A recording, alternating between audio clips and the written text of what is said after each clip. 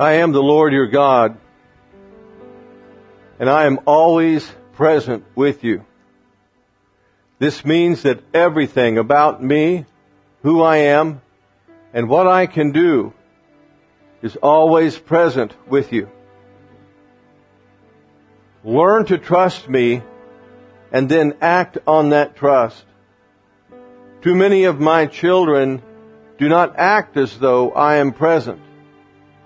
They act as though they are separated from me and that they must do something that will motivate me to be in their presence. But I'm always available to you. Always. Do not go by your feelings. Do not go by some physical sensation. Accept by faith. I am always with you. I am always available to you. I'm there.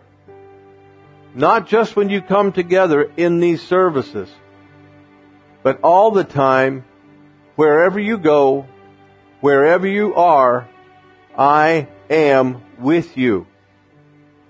Learn to trust faith more than your feelings when it comes to knowing and believing that I am with you.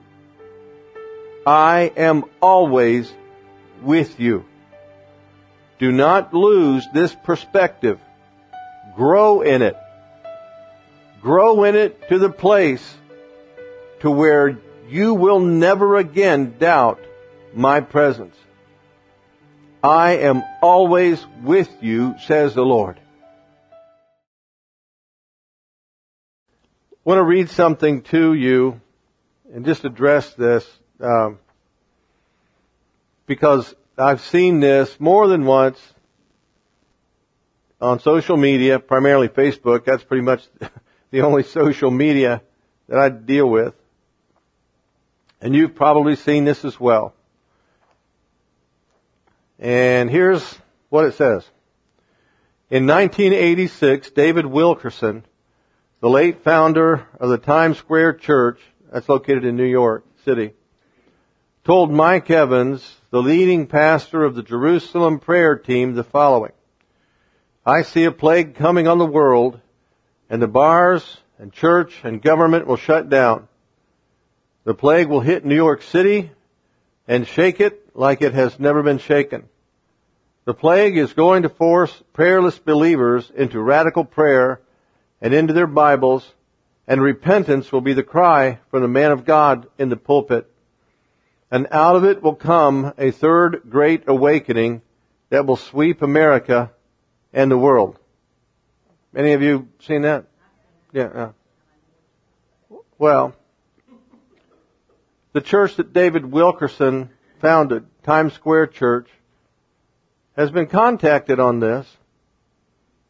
And according to the Times Square Church, they stated that they have no record of him ever predicting this in any of his sermons, books, or speeches.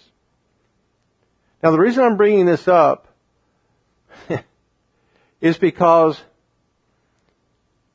can I be blunt? Of course you can, Brother Martin. Thank you.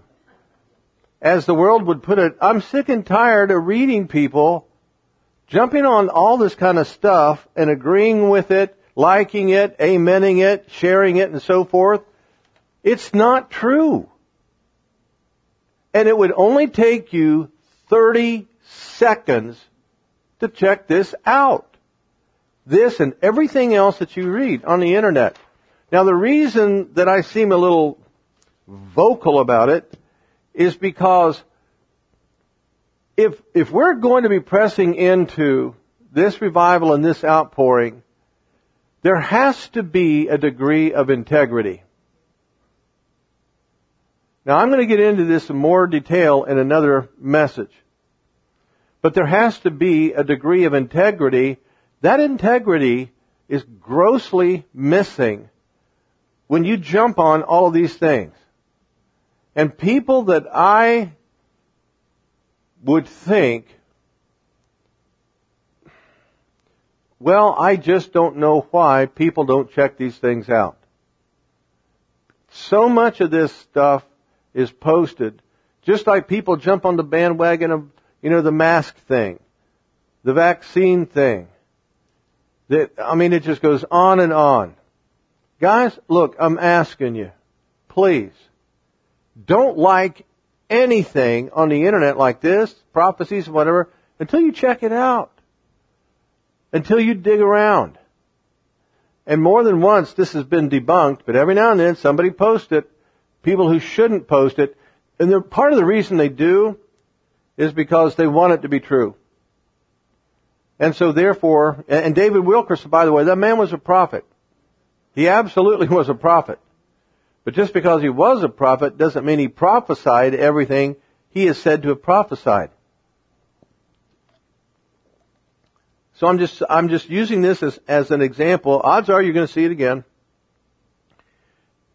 And when I saw it recently, I thought about posting the link to the evidence that it's not true. But I thought, you know what? I just don't feel like being the voice crying in the wilderness at this time. Not on that one. Because there were too many people on there, some people that I know and respect. I didn't want to do it and take a chance on making them look like fools. So, and I'm sorry if you find that offensive. I don't mean to be offensive. But folks, please listen. If I were lost and I saw all this kind of stuff going on, I'd think you people are a bunch of idiots. Do you believe in Santa Claus too? What about the Easter bunny? Some of the kids are saying, what? Now, seriously, I'm not trying to be offensive. But there has to be integrity. And part of that integrity includes not grabbing hold of everything you read on the internet, everything on social media. I agree, I like, repost. So just don't. Just don't. Just check it out. It's simple. Just spend 5 minutes checking it out. I'm doing this for your own good. And you say, well, I don't know what do you mean my own good? You're witnessing to somebody. And that person says, wait a minute, you're telling me all this stuff about Jesus, but aren't you the one? Didn't I see you post such and blah, blah, and none of it is true? It's proven it's not true, but you said it was?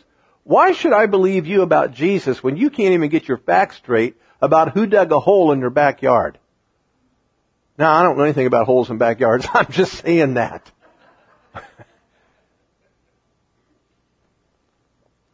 Like it or not, if you're born again, there is pressure on you to be different from the world.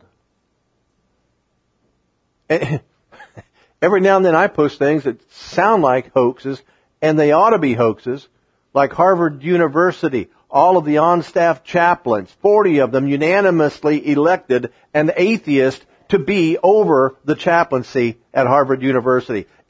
That should be a hoax. But it's true. True. But that's the world we're living in. Common sense is disappearing. Well, it's been disappearing for a long time. But don't let it disappear on you.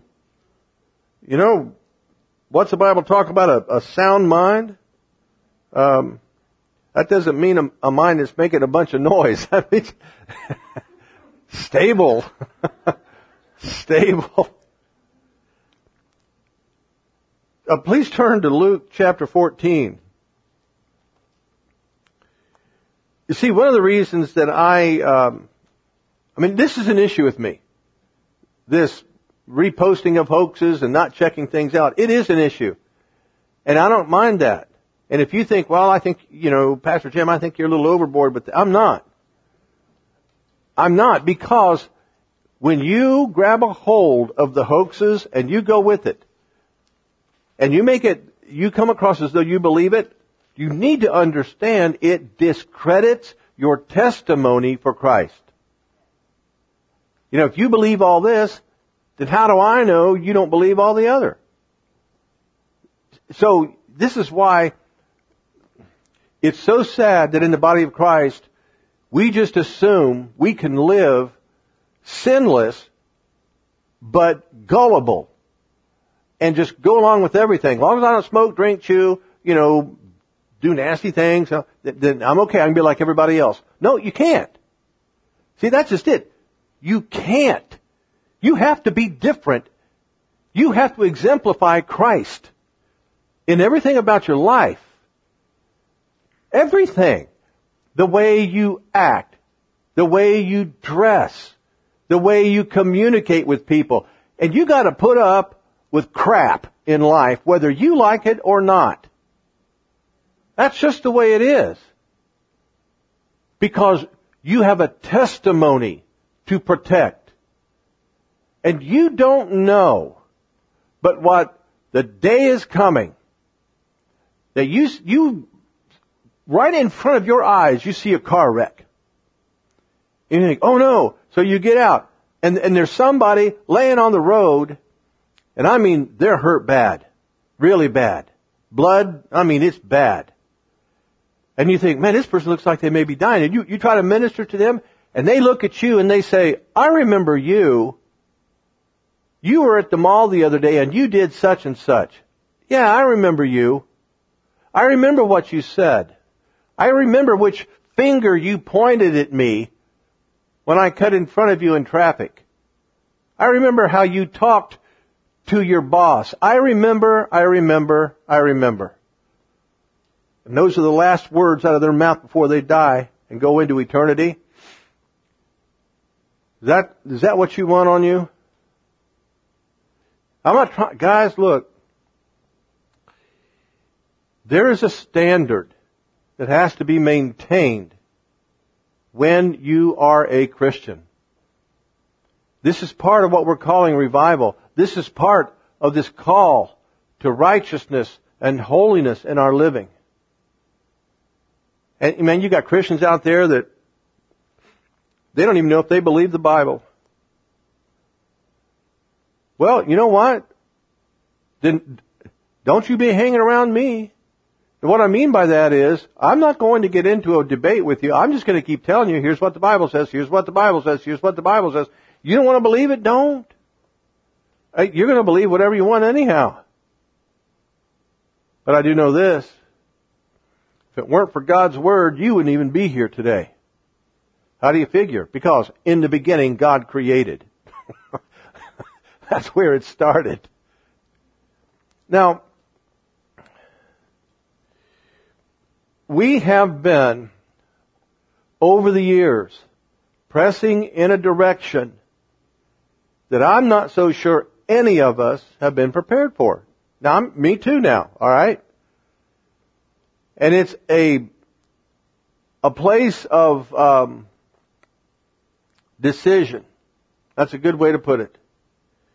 You know, sometimes people say, well, I reached a crossroads in life. Yogi Berra used to say, when you come to a fork in the road, take it. We have been pressing in a direction that I don't think any of us have truly understood or truly been ready for. But we're getting there.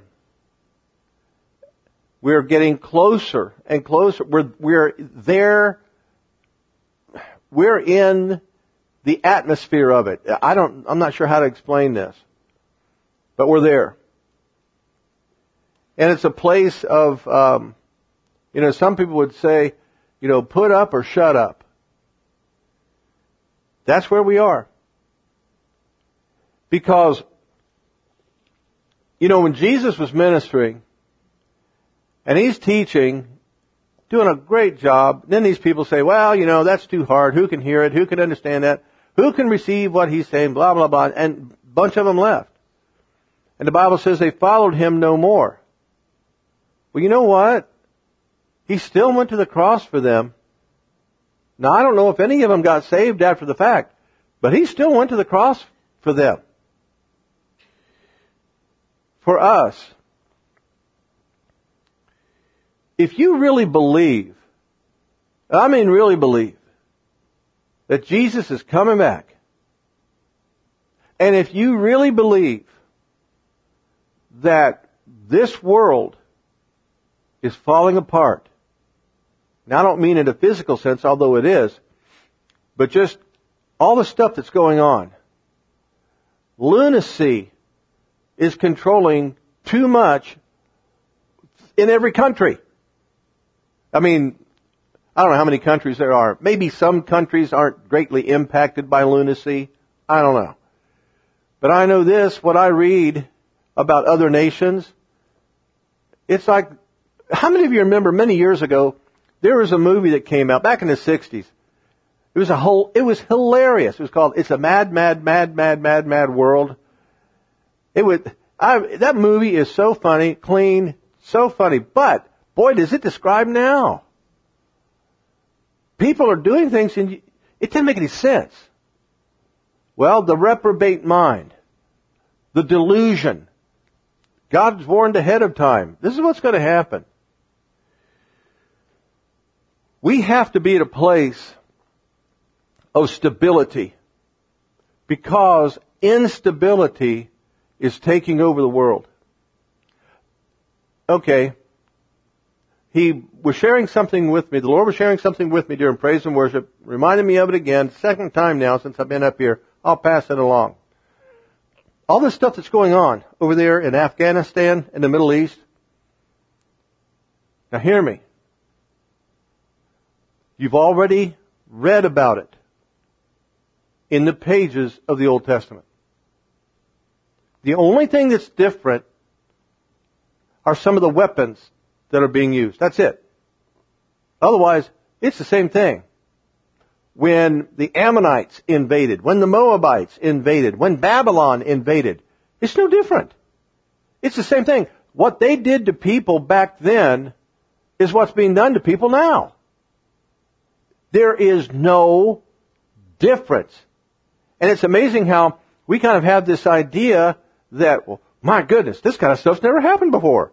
No, it has. People were being cut up, chopped up, and their heads cut off and everything else back then. There is no difference. People aren't going to change. That's why we see the book of Revelation transpiring the way it is. Instability is governing this world. You say, oh no, Jesus is Lord. Really? Seriously? Who convinced you of that? If Jesus was truly Lord and in charge, do you think we'd have the problems in the Middle East we're having right now? Come on. But see, what's happened is this. We as Christians have been told, Jesus is Lord. God is in charge. If God were truly in charge and Jesus was truly the Lord, we'd be living in a happy world. But it's not like that. Jesus is Lord in the kingdom of God. Jesus is Lord in your life and my life if we let Him. Jesus is Lord in every church that lets Him, but He's not Lord of the world system. He's just not. And body of Christ you got to wake up and see this. What's really weird, and let me kind of help you understand this whole thing of Jesus is Lord. I understand what the Bible says about Jesus being Lord. King of kings and Lord of lords.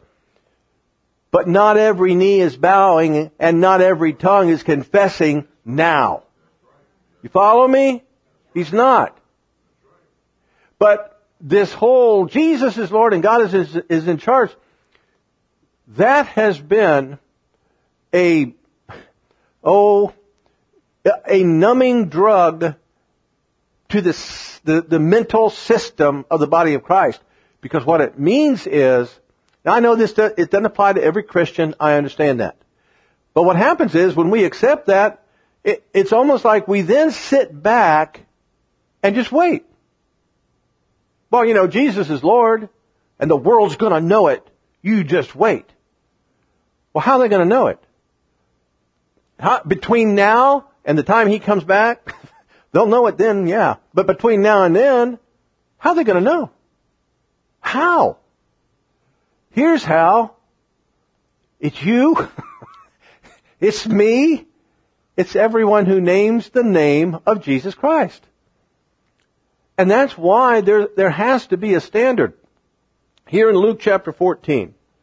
Just pick this up. Pick it up in verse 15.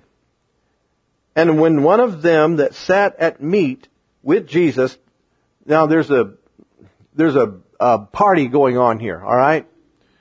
And when one of them that sat at meat or at the meal with Jesus heard these things, he said unto him, Blessed is he that shall eat bread in the kingdom of God. Then he, Jesus, said unto him, now you got it, now hold on here, and you've got to get the image of this. There are a bunch of people in this room. How many? I don't know. But there are a bunch of people in this room. One man makes that statement. Now, in that room, this man didn't whisper. He would not have leaned over to Jesus and said, Hey, Jesus, psst, psst, blessed is he that eats bread in the kingdom of God. Now, this guy would have said this, and there would have been people around, Pharisees and whoever, yes, amen, yes, amen. And so Jesus turns and he looks at this guy, and he begins talking to him. When in reality, he's talking to the whole bunch. You understand this? Okay, that in mind. Then said he unto him, A certain man made a great supper, and bade many, and sent his servant at supper time to say to them that were bidden, Come, for all things are now ready. And they, with all one consent, began to make excuse. The first said unto him, I have bought a piece of ground, and I must needs go and see it. I pray thee, have me excused. And another said, I have bought 5 yoke of oxen, and I go to prove them. I pray thee, have me excused. Okay, now I understand. At least nowadays, there are people who buy property, and they've never seen it. Now, most of us in here wouldn't do that. But some people, I guess, when they're in that kind of business, they buy things and then go check it out. So I understand this fellow that bought the ground and got to go check it. And then the thing about the oxen. Well, the guy bought the oxen, and now he's got to make sure that, you know, they're going to be able to pull the plow correctly. All right, I understand that. Then this other one, he says, verse 20, I have married a wife, and therefore I cannot come. In other words, you don't want to take her to the dinner. Come on now. So that servant came and showed his lord these things. Then the master of the house, being angry, said to his servant, Go out quickly into the streets and lanes of the city, and bring in hither the poor and the maimed and the halt and the blind. And the servant said, Lord, it is done as thou hast commanded, and yet there is room. And the Lord said unto the servant, Go out into the highways and hedges, and compel them to come in, that my house may be filled. For I say unto you that none of those men which were bidden shall taste of my supper. If any man come to me, and hate not his father and mother and wife and children and brethren and sisters, yea, and his own life also, he cannot be my disciple. And whosoever doth not bear his cross and come after me cannot be my disciple. For which of you, intending to build a tower, sitteth not down first, and counteth the cost, whether he have sufficient to finish it? Lest haply, after he hath laid the foundation, and is not able to finish it, all that behold it begin to mock him, saying, This man began to build, and was not able to finish. Or what king, going to make war against another king, sitteth not down first, and consulteth whether he be able with 10,000 to meet him that cometh against him with 20,000? Or else, while the other is yet a great way off, he sendeth ambassadors, and desireth conditions of peace. So likewise, whosoever he be of you that forsaketh not all that he hath, he cannot be my disciple. Salt is good, but if the salt have lost his savor, wherewith shall it be seasoned? It is neither fit for the land, nor yet for the dunghill, but men cast it out. He that hath ears to hear, let him hear. Now, I'm sure you noticed I skipped verse 25. That's because what he says in verse 26 is continuing an idea first established between verses 15 through 24. Now let's take a look at this. Jesus says there's a man who's made a great supper. Now the word great here, it comes from the Greek word megas, M-E-G-A-S. It's the word from which we get mega. Now, this word megas, it means incredibly large, opulent, fantastic, incredible, superb, superior, amazing. Just all of those kinds of words you can think of. And because it's associated with the word supper, which means meal, this is talking about a meal the likes of which you're going to make your eyes pop open and your jaw drop.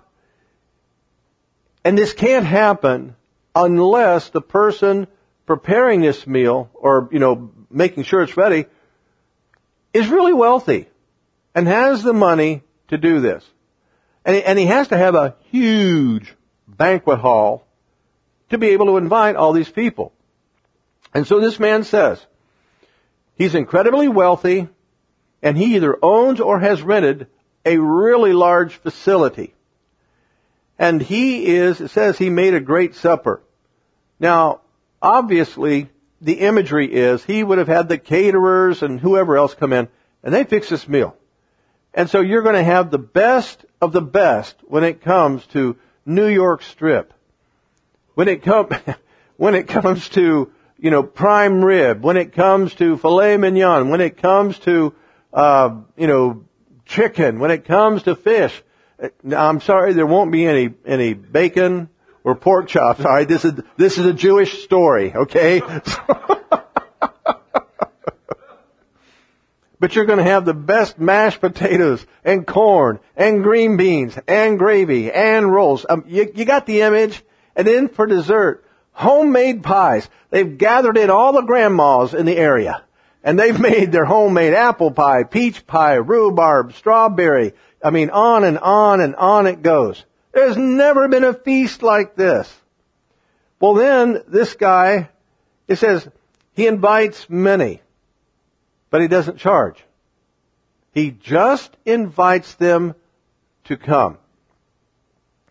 And then we have somebody here who says, well, yeah, I appreciate the invitation, but I bought some property. I have to go check it out. Excuse me. We're talking about Mr. Billionaire who is inviting you to a meal the likes of which you've never had before. And you don't have to pay for it. And if you don't have a tie, don't even worry about it. All right? Just all you have to do is show up and eat. That's it.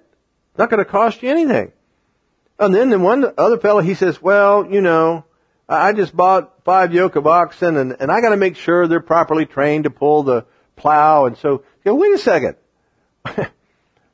You can't try the oxen the next day. You could go with your buddy and check his ground tomorrow, and then the two of you go and play with the oxen. You telling me you can't do this? And then the guy with the wife? Seriously? He's not going to tell his wife they've been invited to a meal like that?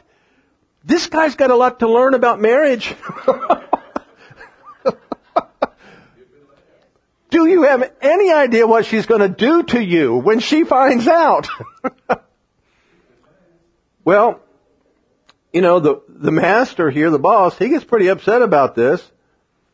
And he says, look, just keep inviting people. They can all come. It's okay. Because I want my house filled. And he says, notice 24, none of those men which were bidden shall taste of my supper. Okay, now, we need to look at this differently from the way it's been preached so many times.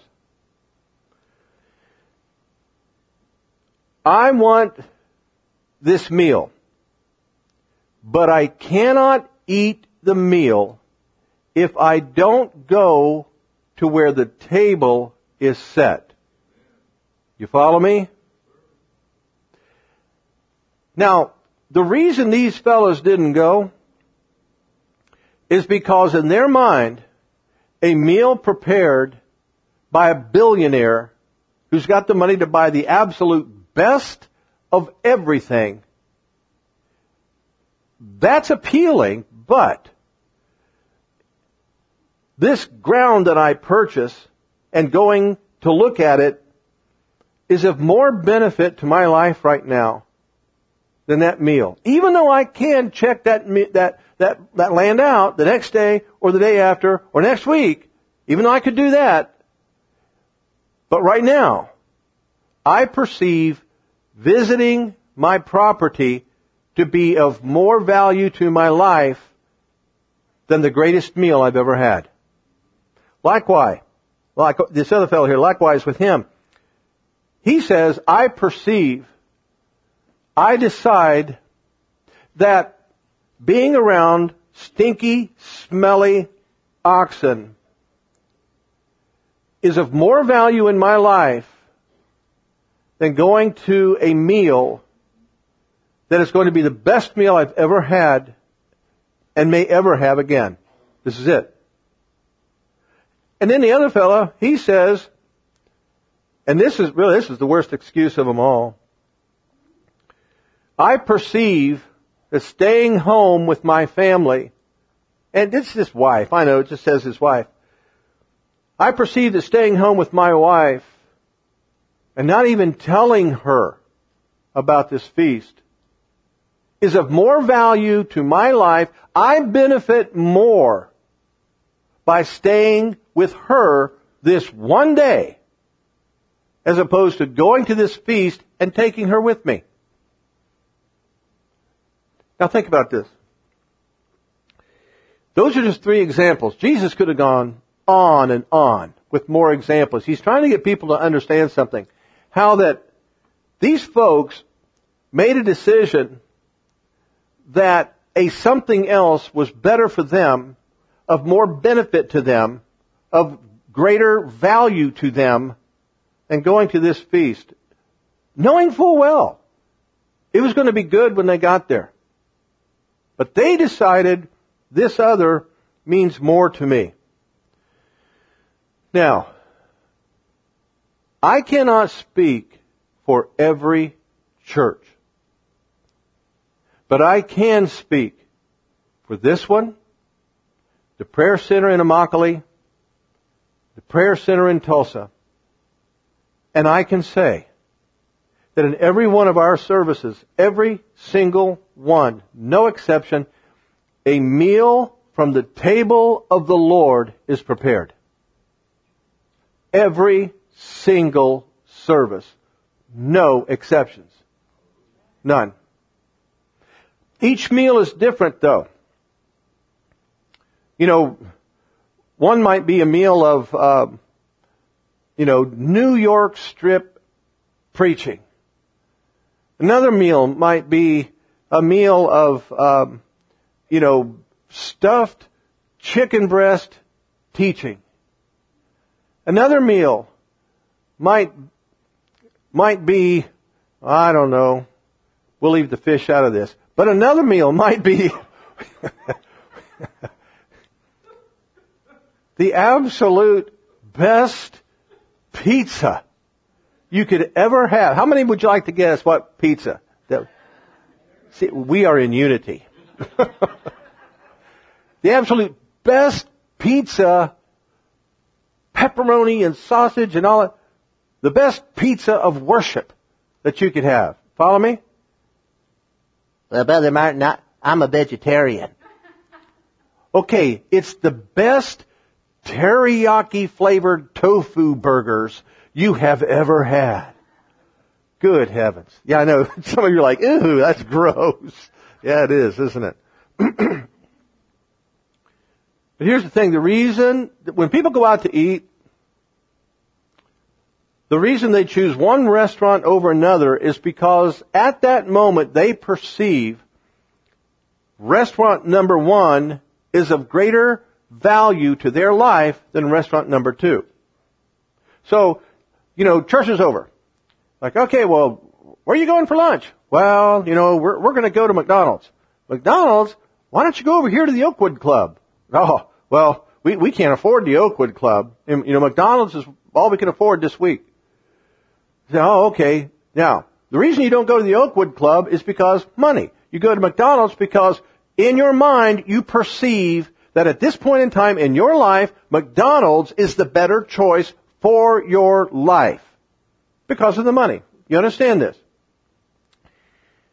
And likewise, you might say, well, we could go to McDonald's, or we could go to the Oakwood Club. However, we got to be somewhere in 20 minutes, so we're just going to hit the drive-thru at McDonald's. So even though financially you could go to the Oakwood Club, or to Longhorn, or to wherever your favorite steak place or favorite tofu place is, you could go. But because of the time limitations, you perceive that the best choice for my life right now is the drive-thru at McDonald's or Burger King or wherever. The reason people don't come to this church or any other church that's truly serving from the table of the Lord is because they perceive something else as having a greater value and benefit to their lives on a particular day. Well, I was there last week. Well, I know, but we missed you this week. Where were you? Well, they were having a fabric seminar at the mall. And my wife and I, we like to make things, so we went to that. Or they were having a woodworking demonstration over here at such and such. Or they were having, a classic car show, cars from the 1920s over at this other place. Or they were and on it goes. Well, they were having a birthday party for my second cousin's son's daughter-in-law's niece or something like that. I don't know. But they were having a birthday party. So, we went to that birthday party. Or here's one. Well, it's because my brother and his wife were taking their new baby to their church for its baptism. Seriously? Seriously? You're going to give your stamp of approval to a religious system that denies the lordship of Jesus Christ, His blood, salvation through Him alone? Seriously? You're going to do that? Well, Brother Martin, I don't appreciate your tone. No. Listen. I'm glad you don't. Because it means you're starting to understand something. That's why some people aren't here right now. They perceive there's a greater value to their life to be doing the whatever. Well, I worked hard this week and, I just thought, take the kids, we go down here to the lake. Or we go down here to the amusement park. Or we go down, or we do. How do you get greater value out of that? Well, Brother Martin, you're preaching legalism. No, I am preaching commitment to Jesus Christ. Remember that lordship thing we were talking about earlier? And he says right here, look, this is why what he continues in verse 26, what he says and begins in verse 26, it's not really a beginning, it's a continuation of a point he's trying to make.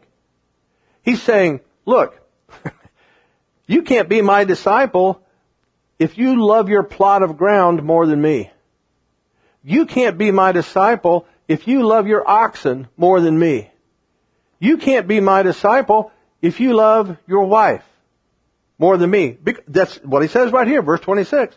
If you come to me and you don't hate, now the word hate, don't be thinking hate like the world calls it hate. If you come to me and you don't hate your father, mother, wife, children, brother, sister, yea, your own life also, you can't be my disciple. So see, he's continuing what I just said there. We talk about we want an outpouring. We talk about we want revival. We talk about this. But guys, we're not in it. What I mean is, we kind of just sit back and are expecting God to do something. And we'd rather be out here on a Sunday playing with our car, playing with the beach, hey, no, don't. Don't be thinking that I'm saying you cannot go on vacation. I'm not saying that's not what we're talking about here. You know exactly what's going on. And this goes back to the whole thing of integrity. You know, if you were as faithful to your job as some people are to church, you'd have been fired a long time ago. How come you weren't at work yesterday? Well, you know, they were having a quilting seminar down. Seriously? Your boss might give you one warning. You do that again, you're going to be fired. And you know what? Some, based on the way they do church, they do it again. Then after they get fired, they'd fuss and complain and post nasty stuff about their boss. The way they treat me down there. Well, I'll tell you what, I'm glad they fired me. I was thinking about quitting anyway. Yeah, right. Then you go belly aching to the church because you don't have money to pay your bills. Oh yeah. What's it come down to? Where is our passion? Where is it?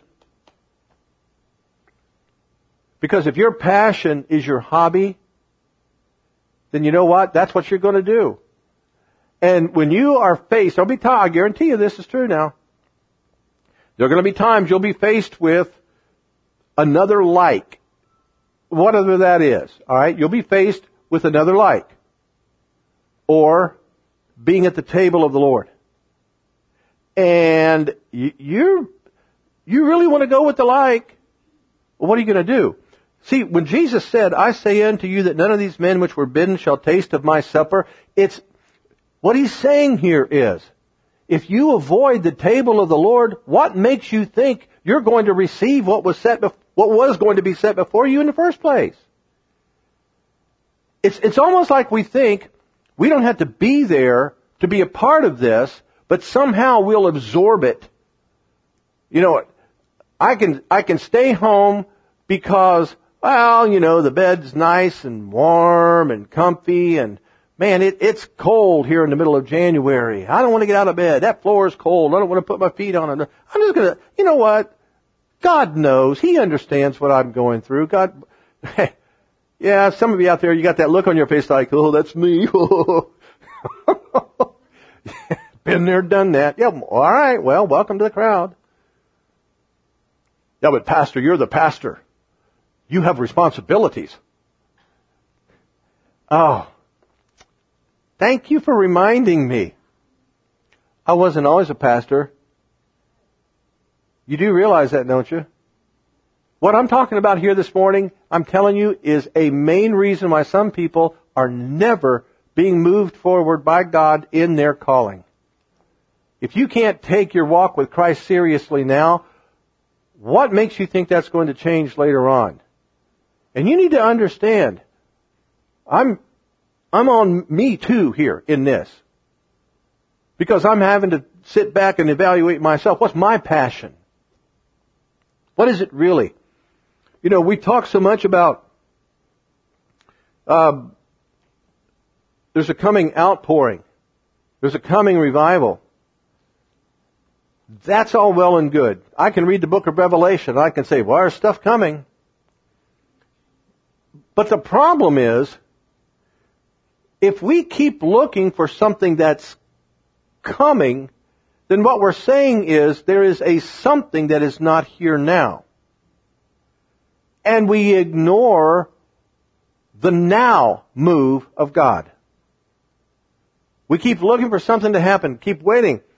So then the question is that, we keep looking ahead for an event and not participating with God for the now. So then what is God doing now? What's He doing now? And I'm guessing that some of you here, guys, look, you have to understand I'm not casting stones. Remember earlier I said, all these years we've been headed in a direction that I don't think too many of us was prepared for. Okay, this is part of it. The confrontation between us and ourselves. What is God doing now? And if I were to ask you now, and I could convince you, oh, God is moving. Don't be giving me those answers. No, you tell me, what is God doing now? Here. What is He doing? Could you answer that? Well, maybe you could. I don't know. Possibly. But I mean, really, could we define that beyond we're believing for revival? Okay.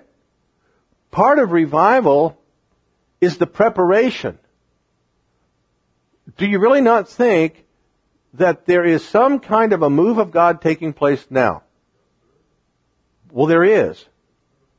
The thing is, if we keep staying away from the table of the Lord, we're not going to absorb it. I mean, He's not going to send an angel and okay.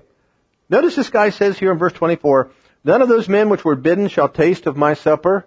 In other words, no take home. No doggy bag after the fact. You're either here or you're not. And if you're not, guess what? No food for you. You don't get it. And there are a lot of people who think, well, I can stay home and I can, interact with God too.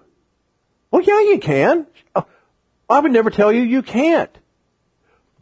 But you'll notice the invitation was everybody is welcome at the table. But the people who don't show up will not feast from what is set. It's not going to happen. And I'll tell you another thing. It can be too easy, far too easy, for people to say, well, this couch is comfy. I don't feel like getting up. I mean, look, just turn on the streaming. We'll just watch from home. When that becomes the excuse, guess what? You might get bologna instead of steak. And what I'm talking about is, God knows your heart, and He knows if you're just using that as an excuse. He knows it. And don't think you can fool God, because you can't. Are there legitimate reasons for not being here? Well, sure. Pastor, you're condemning me with all this. I mean, I just had a heart transplant 2 weeks ago, and you're telling me I'm supposed to be back in church. No, stay home till you're ready to leave. Okay? Well, let's not get weird on this. But see, as I'm standing here sharing all of this, I can think back on my own life and excuses that I used. And every one of you in here, you can relate to this. All of you. There's no exception here. All of us. Well, see, that's where we're going to have to sit down and deal with ourselves. See, God is wanting us to be sold out now. God is wanting us,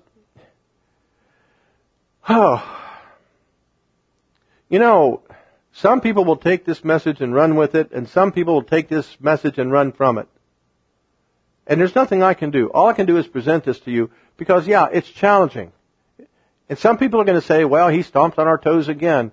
Guys, how many of you had to make your kid sit down to learn how to tie their own shoes?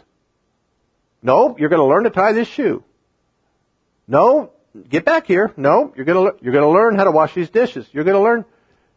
And you had to deal with your kids that way. There's a time and a place for this. And God's wanting us to wake up. Look, we need to understand, not every church is going to press into this. Not every church is open to an outpouring. Not every church is open to revival. They're just not. And so God is taking what He can. He's using what is made available to Him. Another way to say it is, He's feeding those who will come to the table of the Lord. And if you don't show up, you don't show up. Now don't be thinking that, I'm trying to lay some heavy guilt trip on you. I'm not. But look, as they say, if the shoe fits, wear it. So I don't know about each one of you. I don't know. But I know enough to be able to say this and know that I'm right. Look over in Luke chapter 11. You know, as far as an outpouring is concerned, I want to think about this. Praying in tongues is actively interacting with the power of God. Do you understand that? You cannot pray in tongues unless the power of God is moving on you to do so. Because that gift and that language comes from who? The Holy Spirit. Right? You know that. So therefore, when I'm praying in tongues, I am actively interacting with the power of God. And what's happening is, it is a release of God's power through my mouth in the same way God released His power in Genesis chapter 1. It's no different, except we're not creating a universe or planets or animals or whatever else. We're not doing that. But we're interacting with the power of God when we pray in tongues. This is why, we're just focusing at this moment on the praying in tongues. This is why it's so critical for us to do this. And there are times here in this church where there's been, let's pray in the Spirit. And quite frankly, I'm not so sure you're all doing this. And then there are times when we're encouraged, folks, let's sing in the Spirit. And I'm not so sure you're all doing this. And my question is, why not? Why would you not do this? What is wrong? Because if we are encouraged to do these things, that's something being served up at that moment from the table of the Lord. So, when we're encouraged, let's all pray in the Spirit for a bit.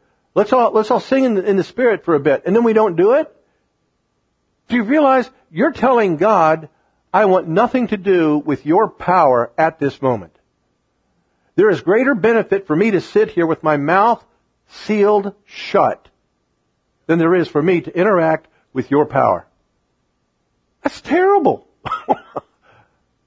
Absolutely terrible. Think of this now.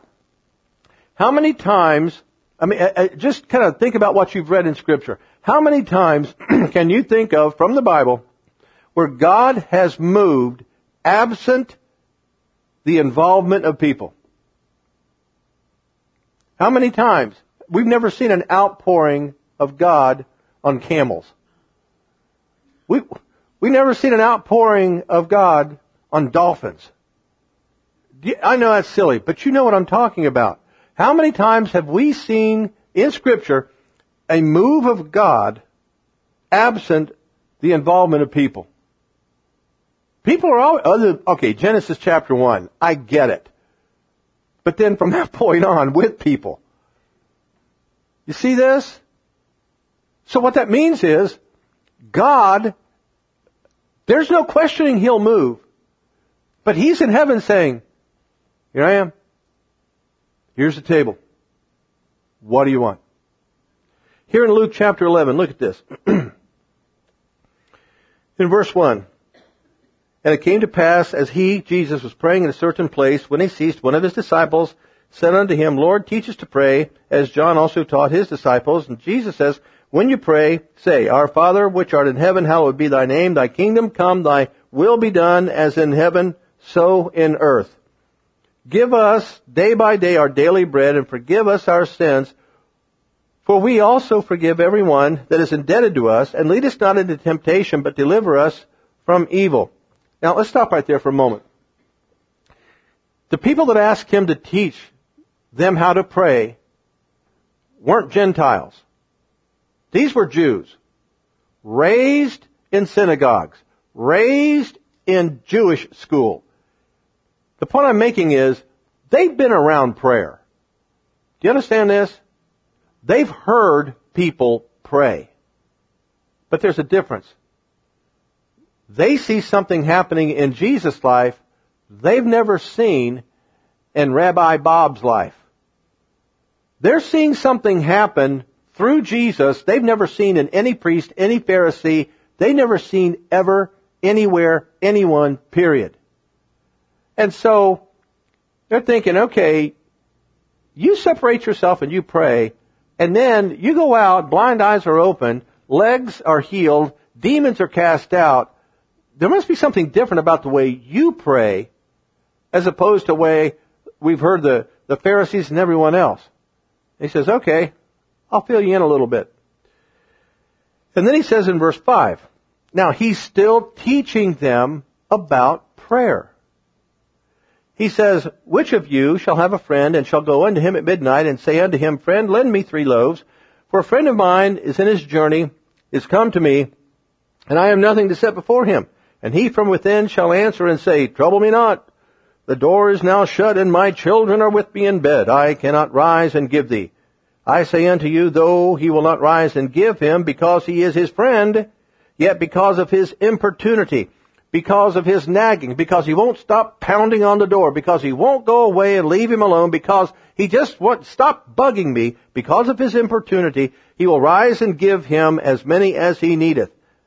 And I say unto you, and I say unto you, and I say unto you, ask and it shall be given you. Now wait a minute, the guy behind the door wasn't going to give anybody squat. Leave me alone. And you know, I will give you what you need, now listen, I'll give you what you need, just go away from me. Leave me alone. See that? And Jesus says, however, you have asked me how to pray. I'm telling you how to pray. And I say unto you, if you want to know how to pray, here's how you do it. Ask and it shall be given you. Seek and ye shall find. Knock and it shall be opened unto you. For everyone that asketh receiveth, and he that seeketh findeth, and to him that knocketh it shall be opened. If a son shall ask bread of any of you that is a father, will he give him a stone? Or if he ask a fish, will he for a fish give him a serpent? Or if he ask for an egg? Okay, what is the bread, the fish, the egg? Food. See that? If he ask an egg, will he offer him a scorpion? If ye then, being evil, know how to give good gifts unto your children, how much more shall your heavenly Father give the Holy Spirit to them that ask him? See this? He's still teaching about prayer. When he switched over to the guy behind the door, he never stopped teaching about prayer. He's still teaching about prayer. Now, to try and paraphrase this quickly, Jesus is saying, you guys have always heard it said, keep praying and keep bugging God until finally he gets in the mood to do something. Because he really doesn't like it when you hang around. He doesn't like you irritating him. But this is how you fellas have heard it said. But I'm telling you, this is not how God works. You've asked me how I pray. You've asked me to teach you how to pray. Because you see something different in the results of my prayers from what you see in the prayers of others. This is what you've heard all your life. Just keep banging on the door. Sooner or later, maybe God will give in. But what I'm telling you is this. Ask, it'll be given to you. Seek, and you're going to find. Knock, it'll be opened unto you. And not only that, whoever asks, receives. He that seeks, finds. And him that knocketh, it shall be opened. In other words, Jesus is saying, fellas, this is how I pray. I go to the Father, and I ask, and it is given to me. Okay, well, what is it that is given to him? The bread, the fish, the egg. What is that? Remember the blind fellow? Jesus, Son of David, have mercy on me. And Jesus walks over to him. Well, no, he says, bring him to me. They bring the guy to him. He's blind. And Jesus says, now catch this image here, all right? Jesus says, hello, my name is Jesus. I'll be serving you from the table of the Lord today.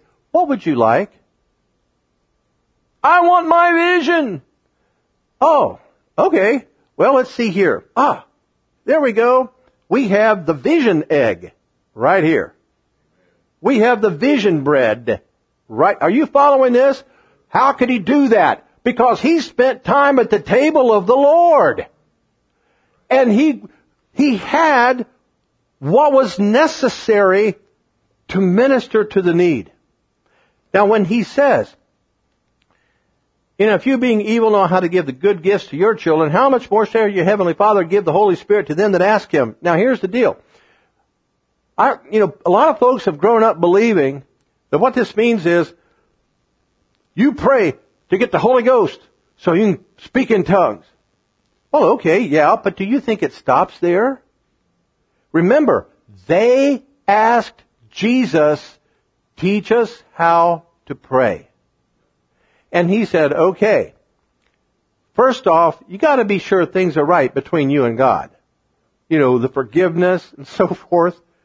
But then, let me draw a contrast for you boys. And any ladies that happen to be there. Here's the way you've heard it. But I'm telling you, your Father God is not like that guy behind the door.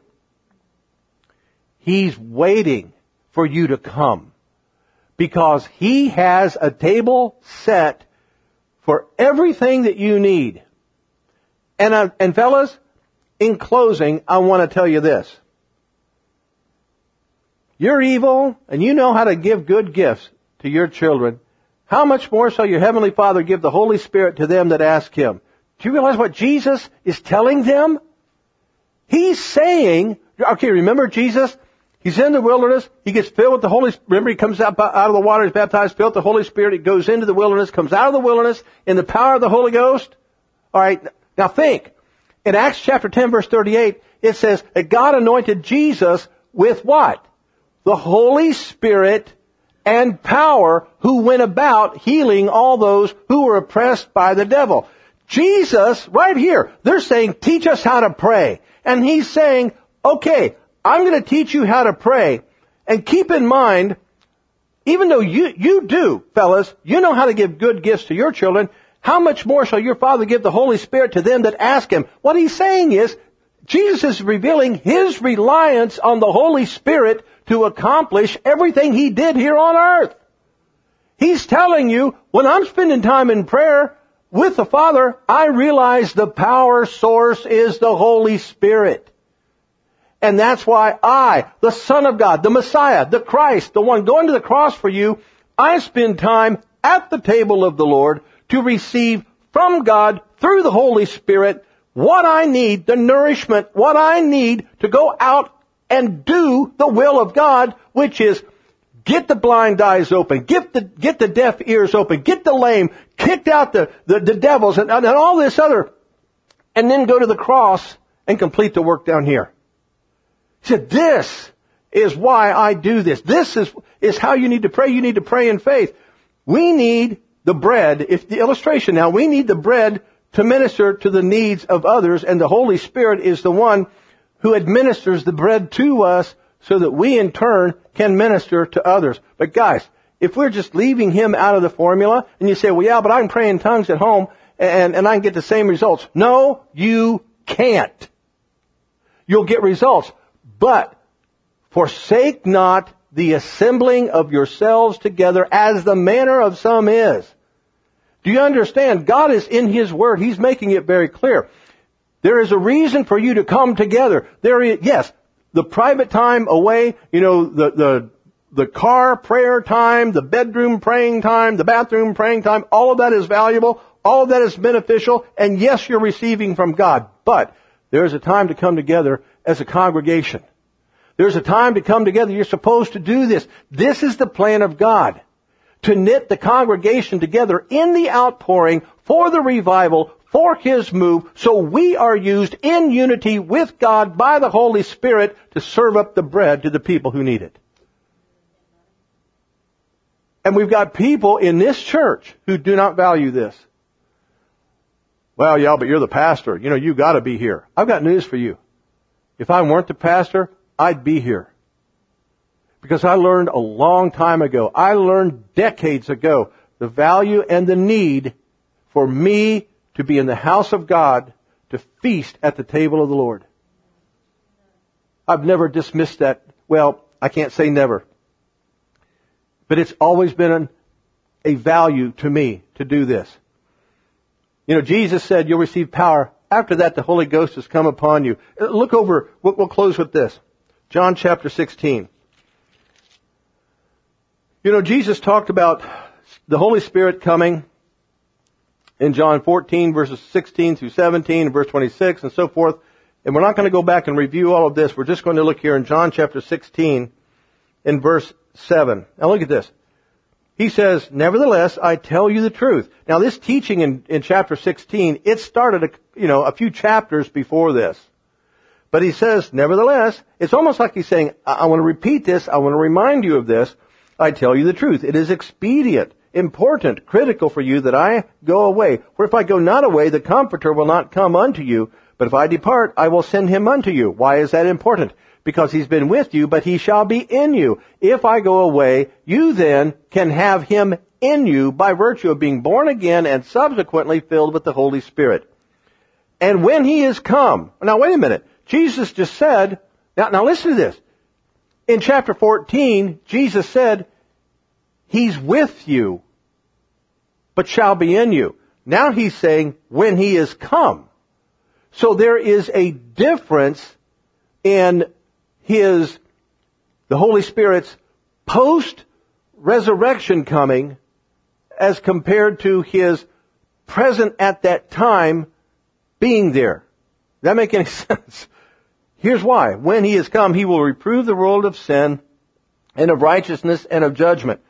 Well, there wasn't a whole lot of that to go on. Remember now, this is kingdom truth. There was no kingdom available to the people at this time.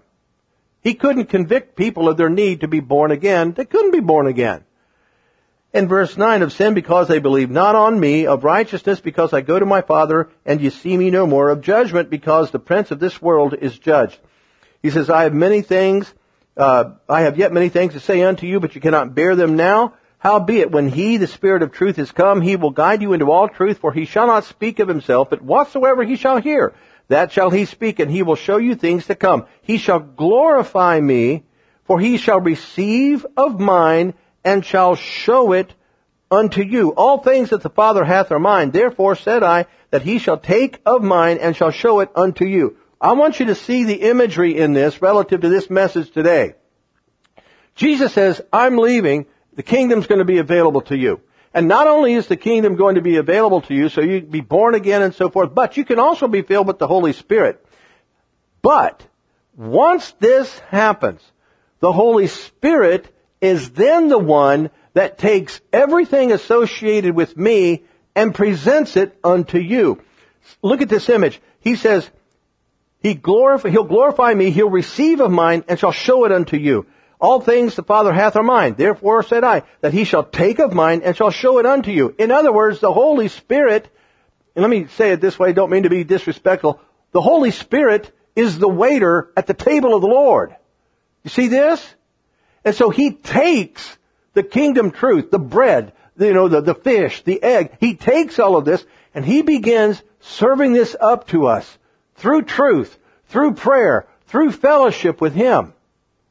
And then, if we're at the table, we then can receive it and go from there. The other night, I might have been this past Sunday night, or whenever. It wasn't too long ago. Jamie was ministering, and there was this time, this pause, waiting. And Jamie shared, there's somebody here, it's a word. Nobody said anything. And then, we moved on from that point. What God wanted to deliver through that person never got delivered. Never. The Holy Spirit was wanting to serve from the table of the Lord through that individual. And there was a time, and I don't remember if it was that specific time or another one, but it had to do with the fact that God wanted to do something, but it appeared as though the person who was to be the recipient of what God wanted to do was not here. And you can say, well, it doesn't matter. I mean, they can still, whatever it was, God could do it wherever they are. Okay, let me ask you something. When, who was that? Naaman, that was told to dip in the Jordan? Okay. Remember his argument? There are clean water rivers all over the place. Why would the man of God tell me to go dip in this filthy, stinking Jordan River to be healed? Why? And then Naaman's servant, he says, now boss, if he had told you to do something incredible, like get on TV or what, wouldn't you have done that?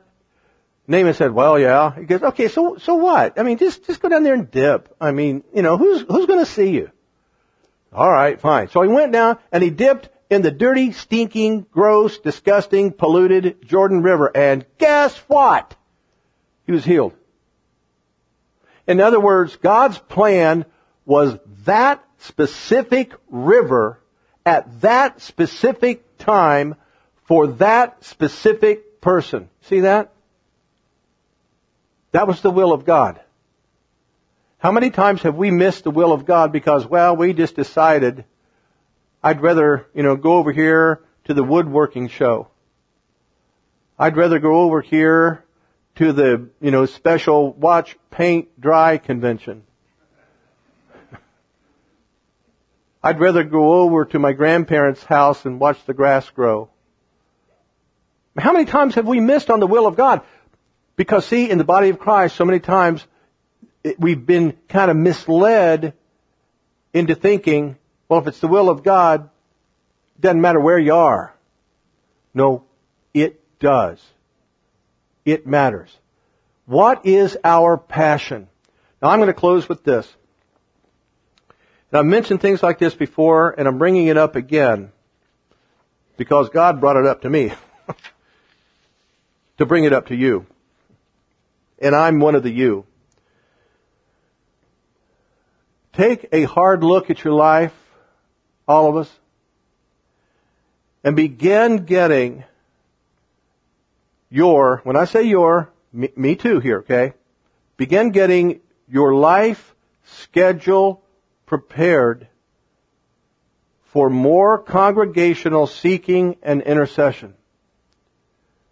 Other than the legitimate need-tos of life, and the quilting bee is not a need-to, all right? Yeah, but my mom and my sisters and I, every year we go to the quilting thing. So then you're telling me every year you let your family rob you of what could be a divine encounter with the Holy Spirit.